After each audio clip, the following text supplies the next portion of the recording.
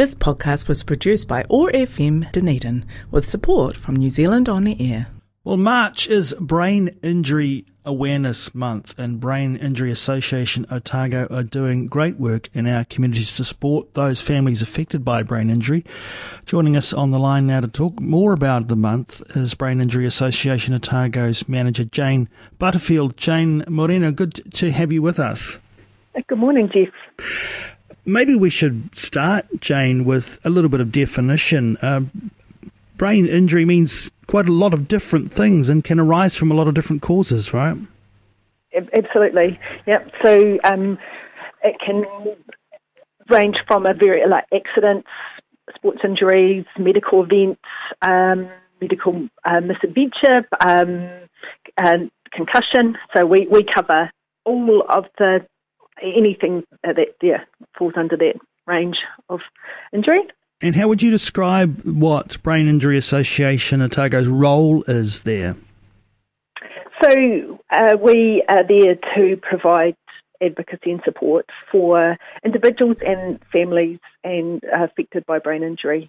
So it could be just advice about how to manage a brain injury or some of the effects that might happen, up to providing advocacy for some supports that they might be entitled to through ACC, attending appointments with them to make sure that they are understanding what's happening at the appointments. So, Jane, when we come to Brain Injury Awareness Month, what is the main idea here? Are you wanting people to find out a little bit more about your own services, or, what is the key thrust of an awareness month like this? So, really, it's just to let people know that we're there and that we're there for support. If people need it, we're free. So just making sure that people in the community know that the service that we provide, and it's throughout the whole Otago region. And of course, across the country right now, Brain Injury Awareness Month being marked in different ways. What about here in this region, Jane? Well, so we started early. We have one of our members of our Brain Injury Otago did a walk. We called it Ben's Epic Walk around Pembroke Park in Wanaka. This was a personal challenge for Ben. But Brain Injury Otago got right behind it and supported him. So he wanted to walk for 12 hours around the park, raising awareness for himself, set that personal challenge, but he also wanted to use it as an opportunity to raise awareness about our organisation and the support that we provide. So myself and Kathy, one of our liaison officers, travelled up to Wanaka to support him on the day, which was so amazing. He's so far raised over $3,500 for Brain Injury Otago, which was amazing. And more amazing, he walked 34.5 kilometres.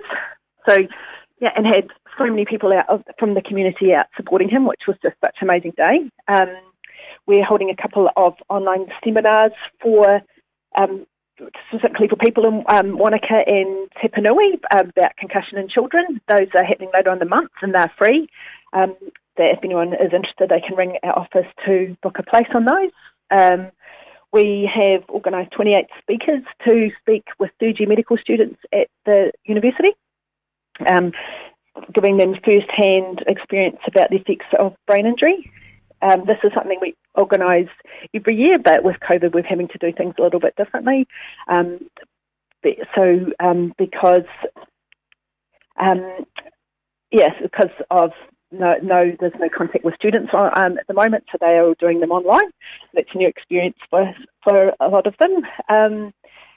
We are also hoping to have a book launch at the end of the month. So last year we worked with Simply Stories and published 8 client stories. The aim of these stories was to show a positive way of clients owning the injury and highlighting how life doesn't stop with a brain injury. Their life might be different, but it's just as fulfilling. So we've been publishing these on our Facebook page, and we've had really great response from them, and so we're getting them published into a book form. So we're going to hopefully have that at the end of the month. Jane, it's really interesting that you've got 28 speakers talking of their own experiences. You've got others who are prepared to relate their experiences for the purposes of hopefully putting this book together. What does that say to you about the impacts for those individuals in that they're prepared to take that extra step and be part of something that educates the wider community and indeed those in the health services? Well, I think they, I guess, appreciate how important it is for people to understand, brain injury and the effects that it had. So they want to be able to make sure other people are aware of that. Also, I think, they appreciate the support that Brain Injury Otago has given them, and so that's part of that journey as well to help to let people know that we're here, and we're there to support people. One thing I wanted to say, obviously, COVID is having an impact on our awareness month, and so we're probably not doing as many things as we would normally do. However, we are still running our support groups, which we haven't stopped running, which we are really pleased about, and people are really wanting to attend them. And so we have around 10 a month, and we've just been sort of playing it by ear with COVID, but people still want to attend them, and I think that it's been fantastic, and it shows that people need that connection as well at this kind of crazy time. Jane, you mentioned that you are a free service, and no doubt just a small team working in the whole region to cover a wide area. How can the wider community support the work that you're doing?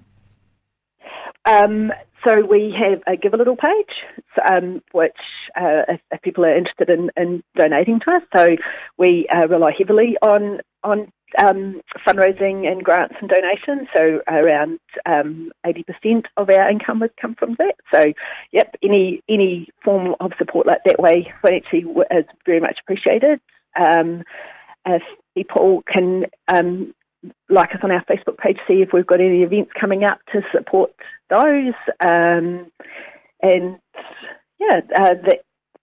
that's probably Jane, good ways of supporting us. Yeah, Jane, you mentioned earlier there's a couple of online seminars coming up around concussion. That's been a kind of a bit of a hot topic in the last few years, hasn't it? Particularly focusing on the impacts of certain types of sport early on and the development of young people's brains and the effects of high impact sports and so forth.